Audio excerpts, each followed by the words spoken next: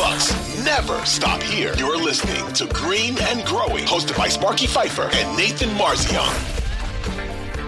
All right, third and final question. This is something that Nathan Marzion brought to the table for a topic today. Last topic of the show. What percentage of prime Khris Middleton do you think we will see this year? Nathan Marzion, take it away, my friend.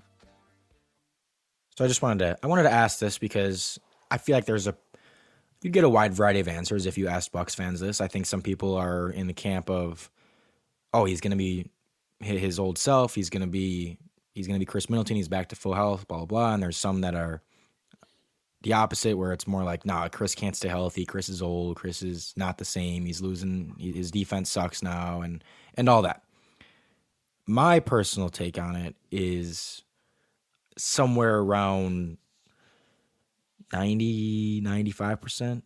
I mean, you know me, big Khris Middleton guy, have been on the Khris Middleton's going to have a big year train for basically the whole offseason, because you look at what he did at the end of last season.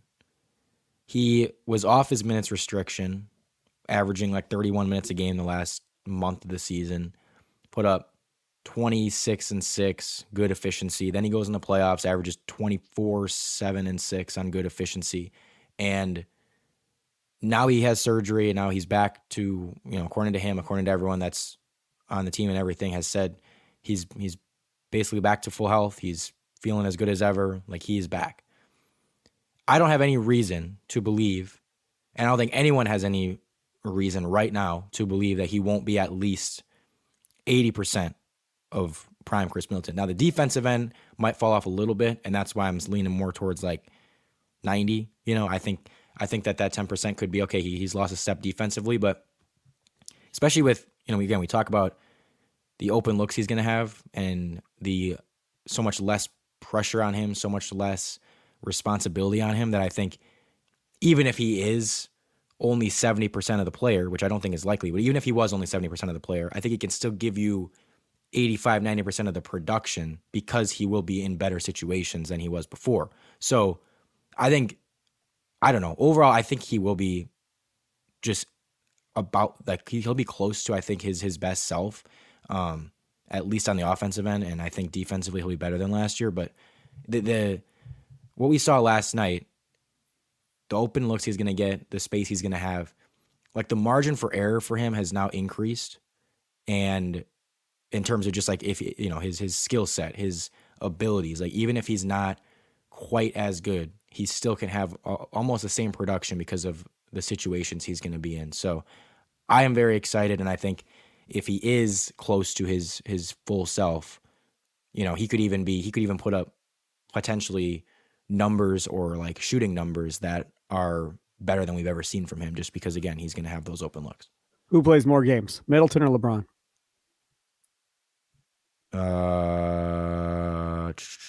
Khris. That was very hesitant, Khris.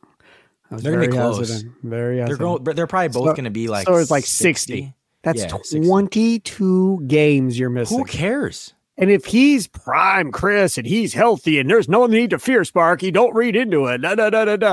If you're missing 22 games, that means you still got issues going on with your body. That's what that tells me. And I'm sorry, but when we start talking about this type of stuff, that is going to be a concern, because when Middleton is right, he's huge for this team. Even bigger now because, like you said, there's no pressure. Third piece, he's the best third piece in the league probably, because you'll compare him and Bradley Beal, right? That'll be the comparison. And their numbers look identical throughout their career if you go back and look at their numbers. But those two are probably the best third pieces in the NBA going into this season, and you need them to be healthy. And I swear to God, like, if I had one, well, I have lots of pieces of advice for everybody, but John Horst, please, can we just stop with he's feeling great, he's outstanding, but he's not playing.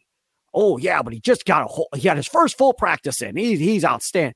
Quit saying he feels great, he feels outstanding. You just say he's ramping up, he'll be ready for the season. Like, that's it, done. Quit telling everybody how great he feels. Nobody sees him on the floor, and he just finally did his first full practice. How many weeks into training camp?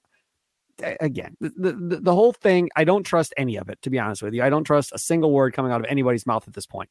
I want to see it with my own two eyes, and let's see if he can actually stay healthy, through November. If he can get through November and not miss a significant amount of time, that will be a good starting point. I'll be excited. I don't care what his numbers look like. I don't care what he's averaging.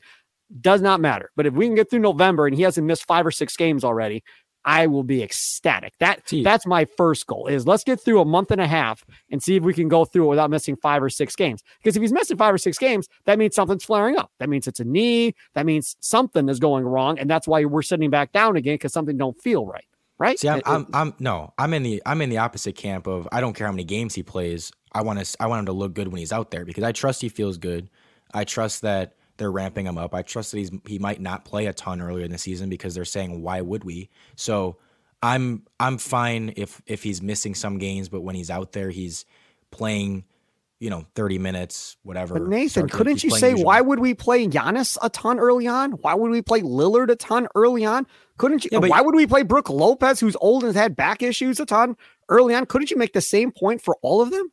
Yeah, you could. And I wouldn't have a problem Giannis, you couldn't because I feel like Giannis is in his prime and you're like, okay, like this, Giannis is 28, Khris is 33, so I can understand them 32. I don't even know how old he is, 32. But didn't Giannis miss 2 playoff games and have stuff going on this offseason? I mean, come on. No, not really. He missed 2 playoff games, but I feel like those were just kind of like, okay, he had a couple freak injuries. This is like Khris was recovering from something. He just had surgery. So I'm more okay with them giving Khris a little bit more leeway. And if they wanted to rest Brook because they were like, Brook's 36.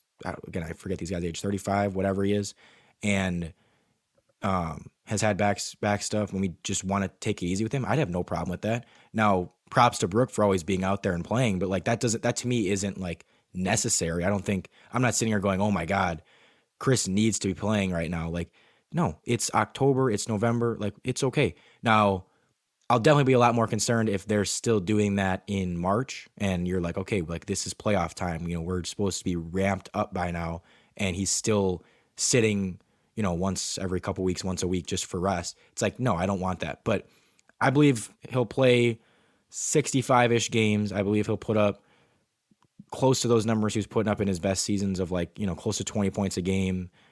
Then the totals might be down a little bit because, again, they have Dame now, but over 40% from 3, 5 assists, five rebounds or whatever the case is. But I definitely am not as worried about the games played as much as I am. I want him to look good when he's playing. Okay.